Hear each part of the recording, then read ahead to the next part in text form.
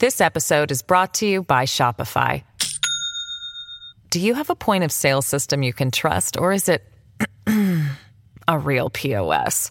You need Shopify for retail. From accepting payments to managing inventory, Shopify POS has everything you need to sell in person.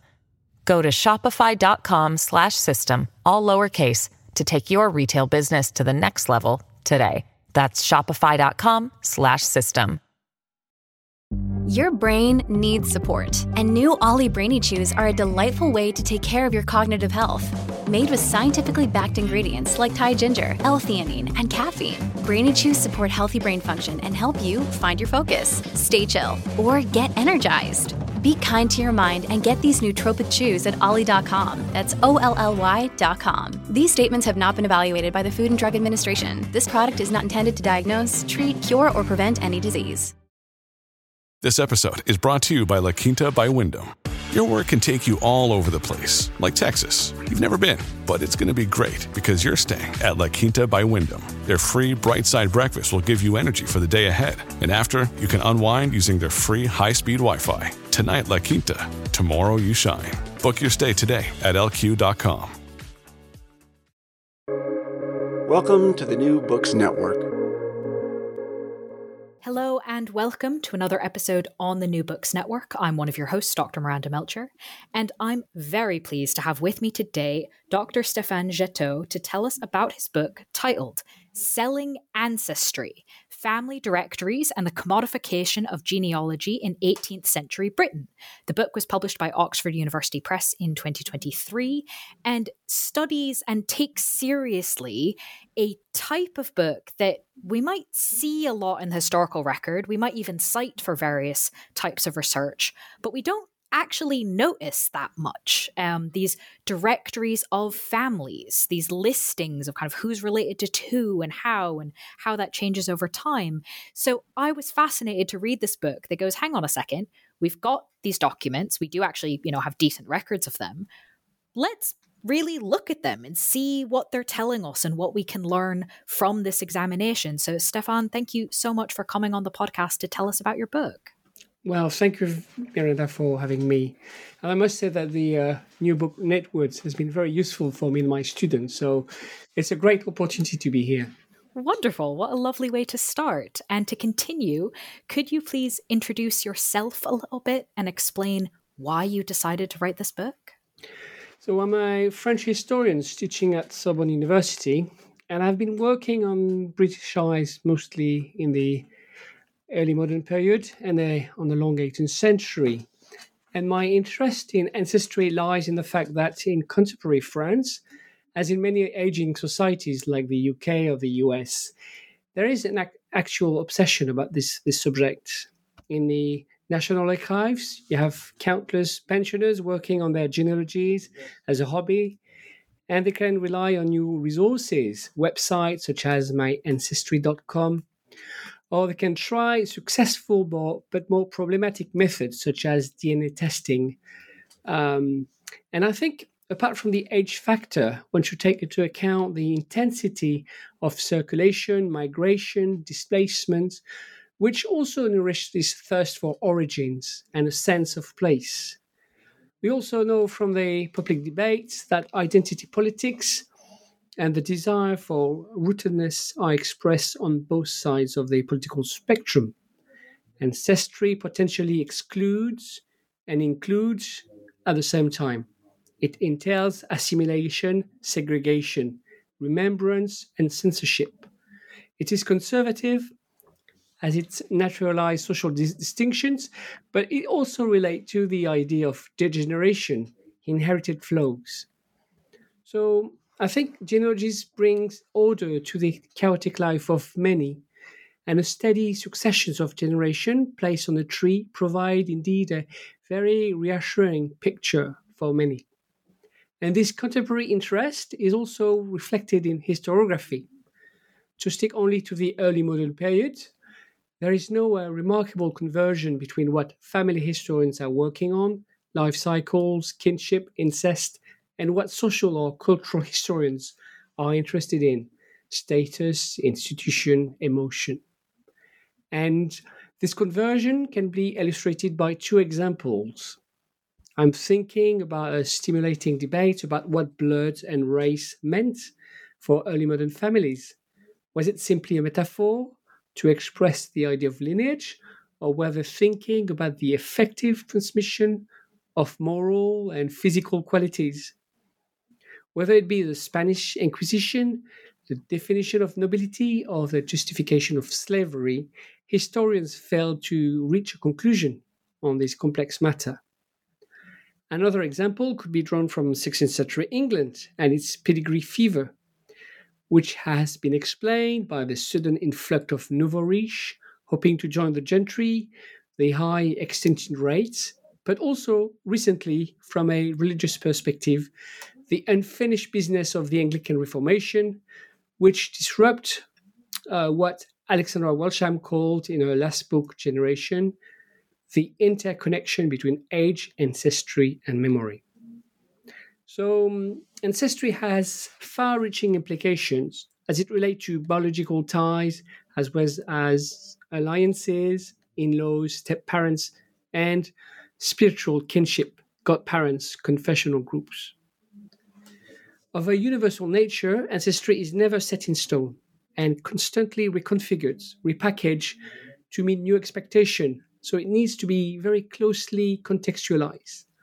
And in my book, I choose a period, the Enlightenment, when values and the promotion of new social groups, middling sort professionals, seemed at odds with a backward-looking mindset, which is too often associated with ancestry. So it's a subject which has been largely overlooked, I think, by many historians.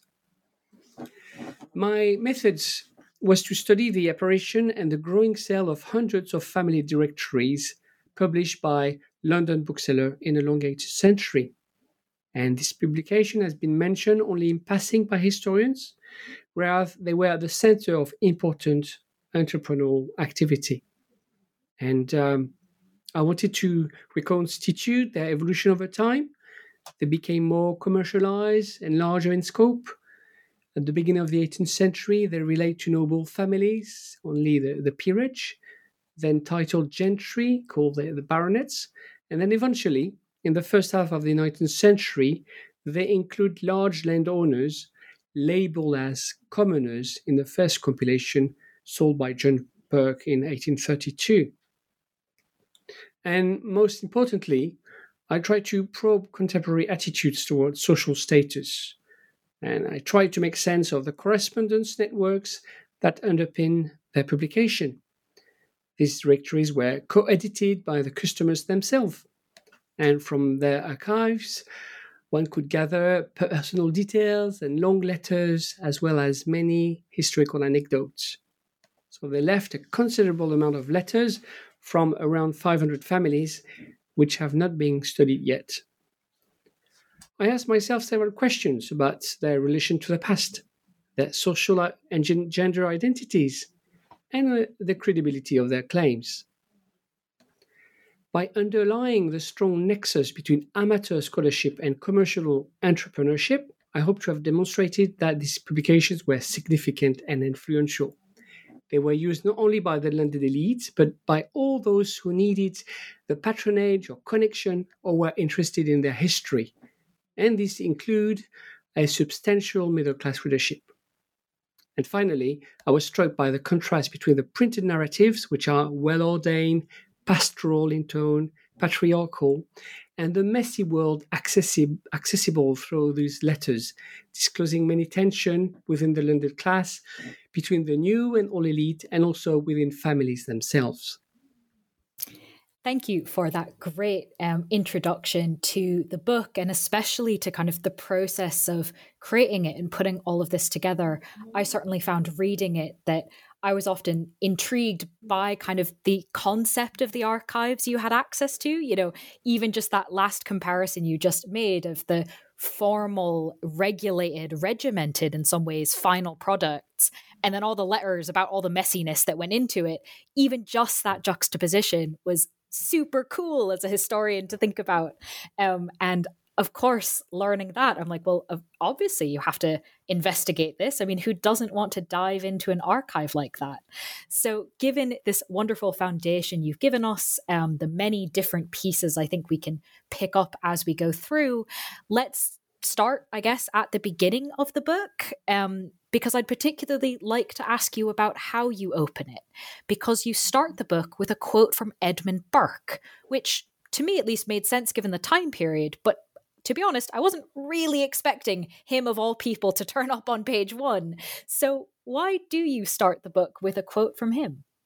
Yeah, well, thank you, Rhonda. Well, obviously, Burke is famous for his condemnation of the French Revolution, but his views on ancestry are also interesting. In a pamphlet in 1796, he accused the publisher of family directories of feeding the elite with, quote, the milk of human kindness, which is a famous expression drawn from Macbeth.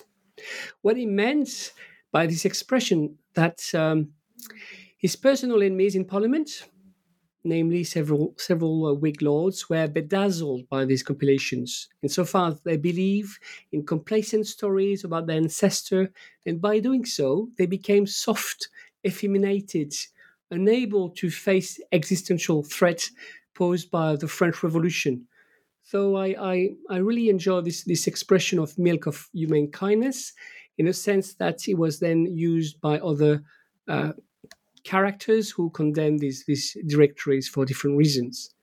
And also, Burke, in a rather utilitarian perspective, was not hostile to the principle of genealogy, and quite the contrary. In his previous pamphlets against the French Revolution, he stressed the need for stories about family dynasties in order to defend social distinctions against the leveling principles of the French Republican.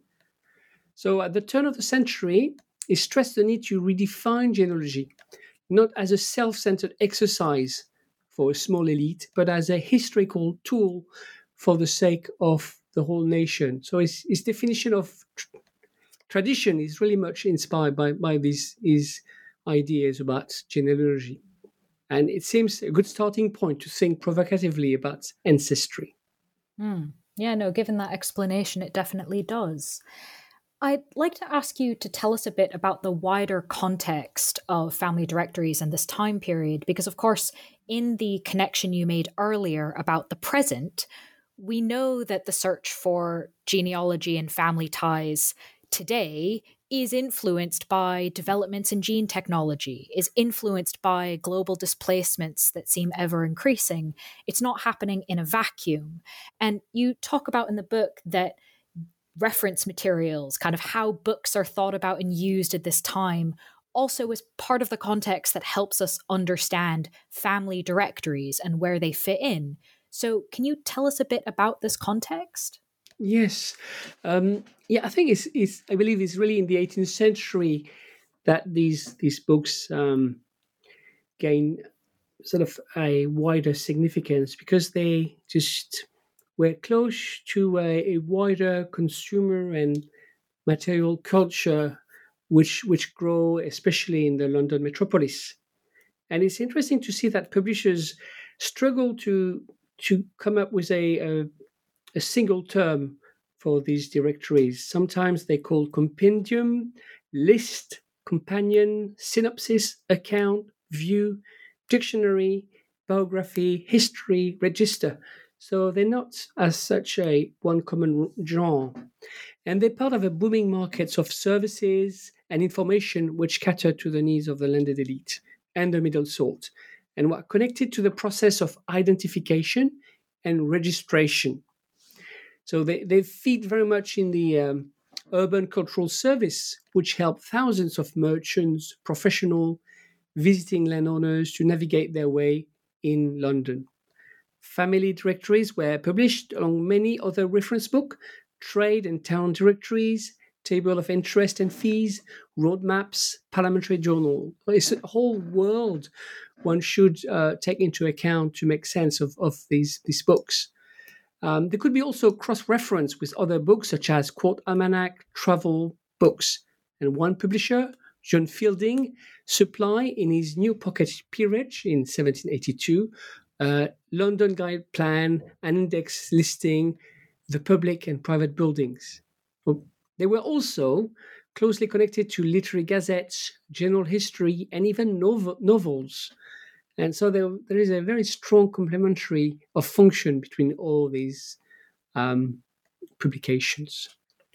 That's helpful to understand as we get into some of the details of what's in the publications. And for me, one of the things I always find fascinating about, especially the 18th century, it just seems to happen across a lot of different areas of the 18th century, that things change over this time period. And this seems very much the case for representations of ancestry. So can you help us understand what some of the shifts are in representations that we see during this time? Yes, indeed. I think among family historians, there's been many debates on the definition of family in the 18th century, and we no longer accept the idea of a shift from an extended kinship to a narrow nuclear family, with the idea of modernity. But it is true that the representation in itself, ancestry, really changed over a long 18th century. First, the material shape of the lineage culture, so meaning the elder male line, changed dramatically. One can see in family estates, they're no longer saturated with coat of arms, displaying on mantelpiece or window panes, or exuberant funeral monuments. Although, in a recent study, Kate Redford underlined the role of portraits, family portraits, in preserving a sense of dynastic identity. And similarly, one could argue that these large family compilation, which were placed in libraries, adorned with book place, also play a role in the preservation of a sort of more traditional lineage culture. Secondly, customers were increasingly in need of accurate depiction of their immediate ancestors, their great-grandparents and grandparents, but also those of their collaterals. And this is exactly what most directories provided. So by celebrating their deeds in an emotional and personal language, one can see a very significant shift in this matter. There is a need towards a closer and more affective form of ancestry. And many families did not see the point of going beyond 3-4 generations, and the publisher were only happy to oblige. So one should be cautious about this notion of shift. Lineage culture was not replaced by a sort of bourgeoisie ancestry, but we could rather talk about a juxtaposition of different sorts of representation. Families used to pick and choose often one remote figure in the Middle Age or in the early modern period, along with a very detailed account of their close ancestors. This episode is brought to you by Shopify. Do you have a point of sale system you can trust, or is it a real POS? You need Shopify for retail. From accepting payments to managing inventory, Shopify POS has everything you need to sell in person. Go to shopify.com/system, all lowercase, to take your retail business to the next level today. That's shopify.com/system. At Evernorth Health Services, we believe costs shouldn't get in the way of life-changing care, and we're doing everything in our power to make it possible. Behavioral health solutions that also keep your projections at their best? It's possible. Pharmacy benefits that benefit your bottom line? It's possible. Complex specialty care that cares about your ROI? It's possible. Because we're already doing it. All while saving businesses billions. That's Wonder made possible. Learn more at evernorth.com/wonder. This is good to help us understand. So thank you for taking us through those two shifts. We are, of course, the New Books Network, and we are, you and I, now talking quite literally about some books. So can you tell us what they're like, the different formats of the family directories, there were, as I understand it, there were different sizes and different kind of levels of fanciness depending on the different ways people were going to use them or the different audiences. So can you explain to us sort of, if we imagine it in our heads, what are these different formats we should be aware of in this genre? Yes, you're perfectly right. They were very different in size and price. And I just studied roughly 130 compilations in order to see the differences. And clearly, it seems to me that they were intended for different categories of readers, which confirm the notion of a stratified book market.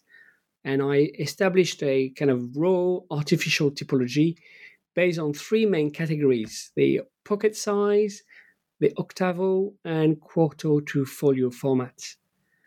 When it comes to the pocket size calendar, I can see that they became dominant after 1760, with a sudden rise in the creation of titles by George III.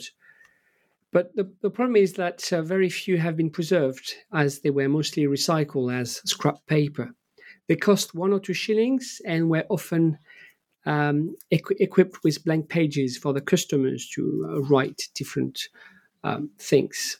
The prime selling point was to give up an up-to-date snapshot of the landed elite. And by supplying synoptic list of titled individuals with a very brief account of their public offices, dignities, ancestors, and descent. Most of the data were presented through columns and alphabetical tables. Some also included a crash course on the meaning of coat of arms, or in the manner of speaking to social superior, or on the way in which letters should be written. The second category, the octavo formats, are often presented as series of historical genealogies. They're more expensive, with longer prefaces, and they often display a educational purpose for the younger generation. They're rich with anecdotes and extract from historians, Clarendon, Hume, or Gibbon. And some correspondents describe their crucial importance in their own domestic devotion of the dead. Most of these books are consensual narratives, and they include both Whig and Tory families. In particular, I study the way they refer to intense period of division, the memories of the two first British Revolution and the American and the French Revolutions. And the third category, the folio formats, are very different. They're highly expensive, they mostly financed by subscription, and they intended to attract customers from the highest rank of society. So the selling point is to insist on their material value, their prominent place in the library, and they're often depicted as golden books of nobility. So they usually transcribe on precious material, the finest paper, decorated with detailed illuminations. And to give you just a few examples, there's the one published by George Crawford in 1711, which was intended to celebrate the Act of Union and presented as a monument of honor and antiquity. And there is a similar example in Ireland with Aaron Crowley in 1725. I also noticed that there were massive folios co-financed by George III after 1760. For example, one published by William Guthrie, which is a massive folio with painted family tree and detailed engraving. It seems to me that at this period, these publications were intended to celebrate a reinforced royal prerogative over the bickering factions in Parliament. Very much the idea of a restored chain of being in time of domestic radicalism and colonial challenges. These three formats are fascinating, I think, because they're so different. And of course, as you said, it is something of an artificial typology, but there's still some pretty big differences between those three formats, and obviously have indications about what the people creating them, the publishers, think these will be used for and who will be using them for the different purposes. To what extent, though, were these publishers' expectations? You know, the small, cheap ones would be read by social inferiors. The fancy, shiny ones would be in royal libraries, that kind of thing. To what extent were these expectations actually true with what we can find out in terms of reader preferences and who bought what? Yes, there's so much work now on the way readers sort of escape all the intended purpose planned by the publishers. Reader preferences and practices that are more complex and very unpredictable. For example, large folio could be accessible to a larger public than estimated through circulating libraries, private loans, or through extract available in cheaper literary gazettes. And I noticed that publishers were actually very vague in setting out their intended target. In their prophecies, they rarely refer to their customers' precise needs, merely alluded to the undefined needs of the public. It's probable that the aim was to avoid being too exclusive so as not to discourage potential buyers from the middle class, or too practical to discourage those from the upper end of the market. And another problem was that publishers were confronted to conflicting expectations. Many gentry customers were buying only pocket formats and rejected large folio for being too cumbersome and practical, while others complained for the opposite reasons. They felt that their dignity was compromised by alphabetical order, the presence of advertisement, or the cheap quality of the paper. And indeed, several publishers were bankrupt for having completely misread the mood of the public by investing in very expensive dictionaries, or alternatively by providing cheap calendar. So the 18th century is really a learning process for these publishers. And in a sense, it took a century for them to come up with an acceptable balance which could please a large public. And the brands of Debrett's and Burke's, in a sense, obtain a dominating position on the market for this reason. It's also interesting to see what readers did with their own copies. Many subverted their initial project by adding alternative accounts on the margin. And I work, for example, on a Jacobite family in Paris who rewrite their own ancestry in a very different manner than what was intended by the Protestant publisher. So marginalia are very useful to study this form of agency, hijacking by the readers. So I find this really interesting to think about kind of what publishers want, and as you said, the fact that they are learning as this goes, and part of what they seem to be learning from or learning about are concerns from the public, not just about kind of, is it shiny enough, is the paper good enough quality, does it fit in my pocket, but also about the contents of these books. So can you explain for us why there seem to be such strong concerns about the credibility of family directories in this period, and how or to what extent publishers were able to figure this out and alleviate them? Yes. But it's true that any discourses on ancestry generate suspicions and critical comments. But also, its power lies in its very creativity and fictions as well. I guess it's the same tricky question about whether the Greek believed in their own myth or not. During the Renaissance, many humanist authors complained about the incredible genealogies produced in the Middle Age. But they themselves composed some fanciful pedigrees dating back from the Trojans. And by the same token, in the Enlightenment, genealogies was increasingly seen as problematic by most well-established historians. But this did not prevent them from quoting genealogists themselves. So there's this very difficult notion of truth and lies. And some authors consider that this nexus is very closely related to a social context, and to borrow from Stephen Chapin's expression of truth claim. In experiment science, as in genealogy, the participation of the elite is crucial and bring much credibility to these discourses. And it is often mentioned in prophecies that each book has been done with the participation of an elite knowledge network, which is then a key selling element, a selling point. Moreover, several compilers who were from humble background, most of them, managed to tap into the knowledge and archive they gather in order to improve their own social status. And sometimes they will come up with like better genealogies from themselves. Some will increase their literary reputation by obtaining a benevolent treatment for various prestigious institutions such as the College of Arms, the Royal Society, and other antiquarian circles. And others decided in their preface to single out one or two families for their extravagant claims. And by exposing them in public, they would gain a reputation for integrity. So their relation with the customers is not always a relation of domination. They could also have some leverage on their customers. That makes a lot of sense.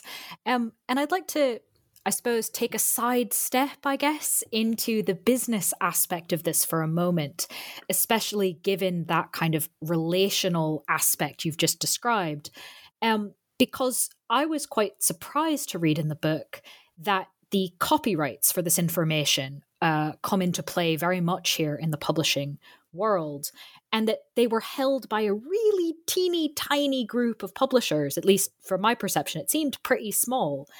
Can you talk us through a bit kind of what the consequences and the impacts were that all of this competition was happening amongst such a small circle of publishers? Yes.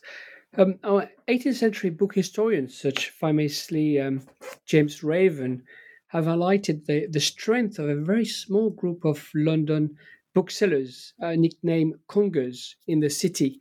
And they control indeed most of the copyrights.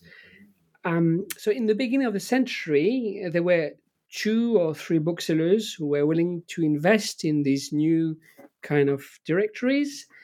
And then after 1750, the copyright of some very successful publication like Arthur Collins Peerage were shared by dozens of stakeholders. And then later directories after 1820 were owned again by 1 or 2 publishers, but the value was much higher. For example, the copyrights of Burke's Peerage and Baronetage, owned by Henry Colburn, reached £5,000. So in a sense, the domination of a small group of publishers presented many advantages for them. First, there was the idea of risk sharing. I alluded before to the risk and the dangers of losing money on this kind of product. Secondly, the collective ownership allowed data to be easily transformed and to migrate from one expensive format to more accessible supports, such as literary journal and pocketbooks. And for example, the Gentleman's Magazine became a gateway between expensive volumes and reference books. And third, through their shops and their extended sales networks in Britain and throughout the empire, publishers were in position to distribute their compilation to a much wider audience than previously assumed. The growth of their circulating and local libraries, whose catalogue contained both cheap and costly directories, play also a crucial role. Good to know, because I'd like to turn to kind of the results of this, right? The business works to a degree that the circulation is all over the place. There are multiple different form factors to engage with this information. And readers did engage with it, perhaps in ways we don't necessarily fully give credit to, right? We have this idea often that reading is kind of, to a degree, passive, and you take in information and that's sort of all there is to it. Of course, scholars of reading go into a lot more detail, but I think the rest of us still sometimes incorrectly have that conception.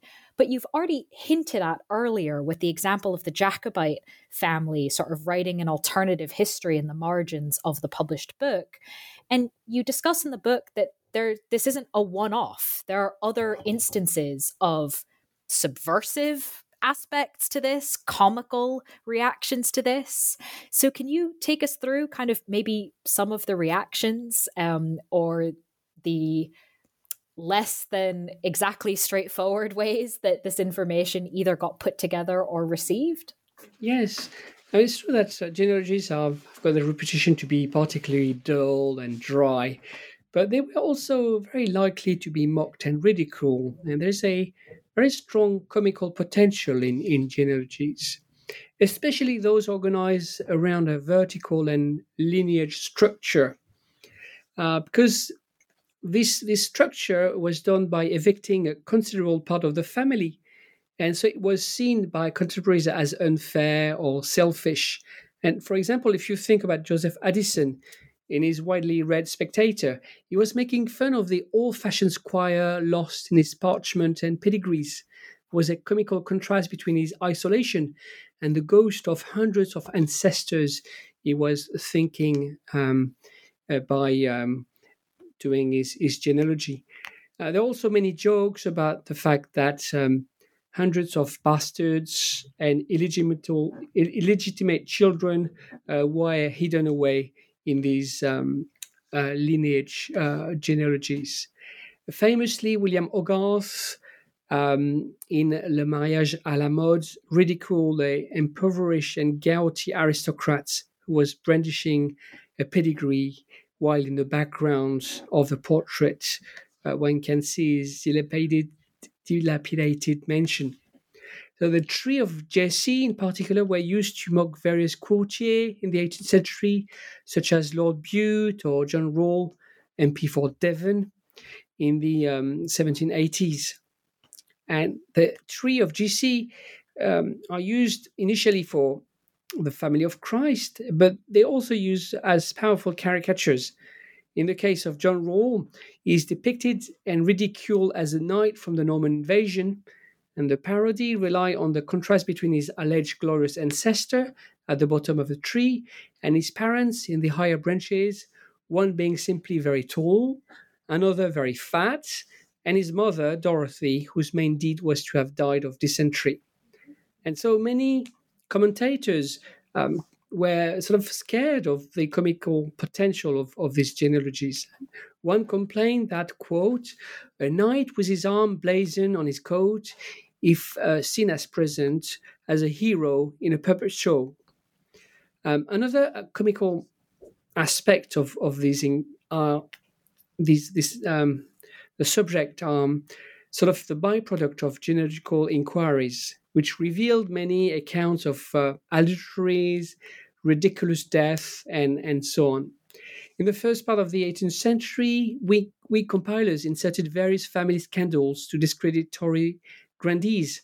For example, there's Seymour, the 5th Duke of Somerset in 17th century, which had been shot dead in an Italian inn by a jealous husband. And this was then done on a larger scale by radical writers after 1760, who published fake directories illustrating the corruption and sleaze of the political order. And so this contributed to a rise of public debate about the elite and their moral shortcomings. I'm thinking, for example, of Frederick Barlow, who published several directories, and he said that he was willing to put aside the ermine to show the corruption which lies hidden behind. There's also Charles Coleman, a satirical peerage of England, and his many puns on his mottos. For example, the Earl's Derby, sans changer, which means I don't change, attracted the following comments: constant indeed, let's hear no more, you changed your wife and took a whore. So many puns and jokes about these genealogies. In the comedy The New Peerage by Harriet Lee, there is also the character of Lord Melville, who complained that memoirs of peer were sold in London, quote, for the amusement of his footmen. Ryan Reynolds here from Mint Mobile. With the price of just about everything going up during inflation, we thought we'd bring our prices down. So to help us, we brought in a reverse auctioneer, which is apparently a thing. Mint Mobile Unlimited Premium Wireless. How to get 30, 30, bit to get 30, bit to get 20, 20, 20, bit to get 20, 20, bit to get 15, 15, 15, 15, just $15 a month? Sold! Give it a try at mintmobile.com/switch. $45 up front for 3 months plus taxes and fees. Promo rate for new customers for limited time. Unlimited more than 40 gigabytes per month. Slows full terms at mintmobile.com. Well, comic potential indeed. Given then the multiple sort of difficulties in putting this together, as you said right at the beginning of that answer, the idea of parts of families being left out. If you're going to only follow, for example, the eldest man in each generation, siblings get cut off pretty quickly. There's obviously some questions there about gender. Do daughters get included, for example, even if they marry outside the family? And then, of course, the more available for satire, the bastards, the illegitimate, the multiple wives, etc. So to what extent did the families whose ancestries were being included participate in the creation of these compilations? And do we see any sort of commonalities in terms of like these types of families did get involved, those types of families refused to get involved, the people within the families, it was always like this kind of person versus that kind of person? Can we say anything about sort of the extent to which or the ways in which that families participated in the creation? Yes. So I dedicated 2 chapters to this question. The first part was just trying to identify which kind of families were involved in these directories. And the second part is more about the internal dynamic within these families, who will be able to hold the pen, who will be responsible for the narrative. First, for just to provide a kind of prosopography of the family involved in these operations. It's interesting to see that in the prefaces, publishers always mention family participation. It was indeed a key selling point, as I say earlier. And so I have to try to find a few examples, a few case studies. And I would like here to speak only about 3 cases, one in 1740, another one in 1800, and in 1828. So they were 3 directories, and I picked those ones because they generated a significant amount of correspondence, which is accessible for us. It's interesting to see that this correspondence reflects the political claim, the attitude of this family to social mobility, and also the way they justify their participation. So I had to create a sort of database with all the customers, their name, their age, place of residence, public position. And it turned out that most of them never act in isolation. For each publication, I can see a very distinctive groupings of family. Just very quickly, the directory related to the year 1740, I have found that the majority of correspondents were at odds with the government. There were mostly families in counties such as Oxford, Yorkshire, Norfolk, who has been distinguished during the Restoration, but they were somehow marginalized at the beginning of the Hanoverian time. And while they were eager to mention their ancestors' deeds during the First Revolution in 1640, they refused to talk about the Great Revolution in 1688. And it is possible that some were sort of crypto-Jacobites, or others fear the possibility of a Jacobite coup. The second sample in 1800 relate to very different family. They were recent families elevated by Pitt the Younger during the Revolutionary War. Many were from Irish or Scottish descent and were involved in the preparation of the Irish Act of Union and were hopeful to integrate a new British aristocracy. My sample related to 1828 is probably more heavily distributed around the country and regroup the well-established gentry, many merchants, colonial traders, manufacturers, so larger social gamut, and also a few celebrities like David Ricardo. And again, the participation of these families are very closely linked to national politics, and in this case, the debate about the great reform bills. And apart from these few generalities, there was another key rationale, which was the role of neighboring ties. And for example, I work on a network of families around Leeds, and their concerted effort to answer the London publishers at the same time. For them, the main commonality was not only the quest for prominent ancestors, but rather to display their close alliances and also the strengths of their local standing. And I studied another cluster which revolved around the East India Company.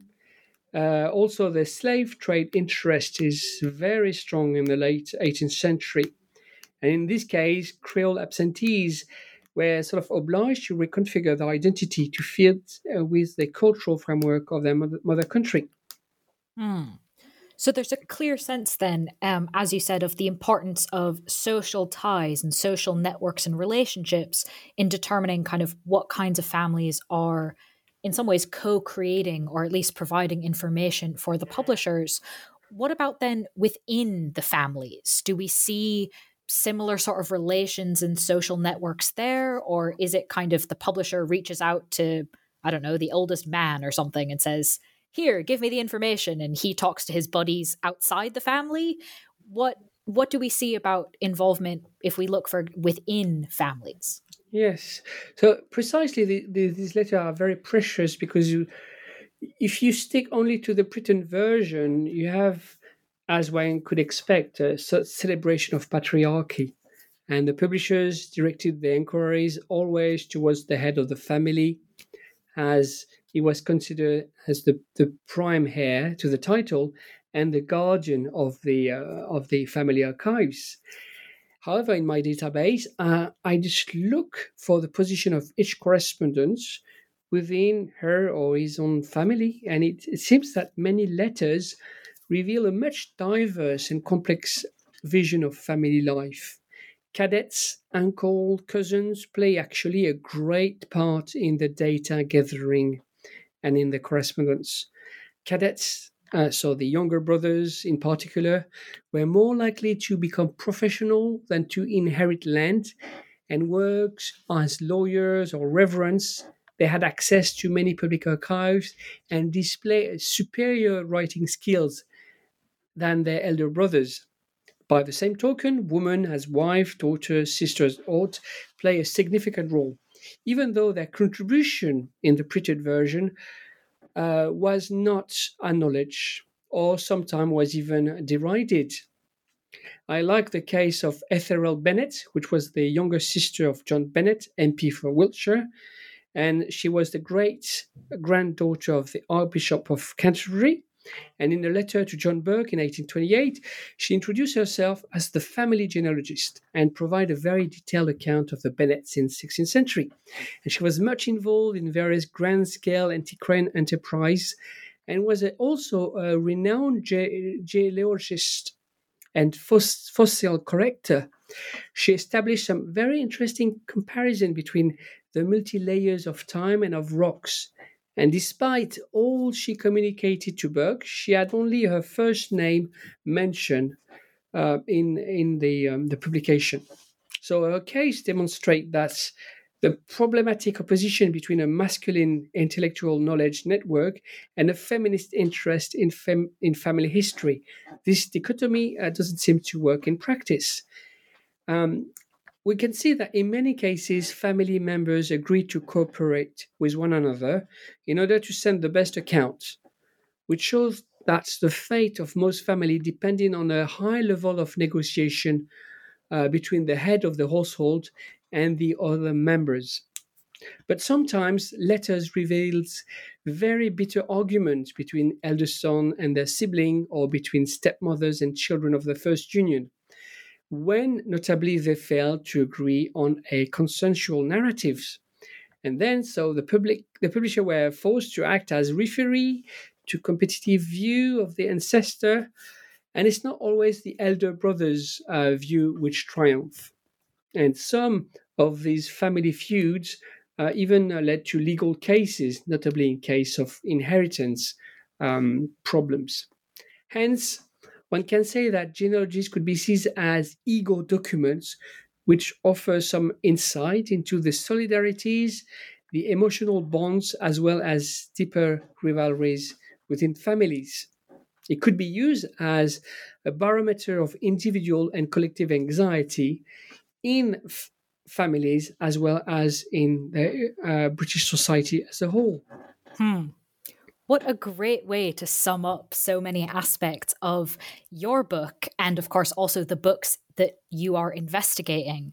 And I think you've definitely proved that these books are much more interesting than perhaps many of us have assumed. So thank you very much for taking us through that and leaving me really with only my final question.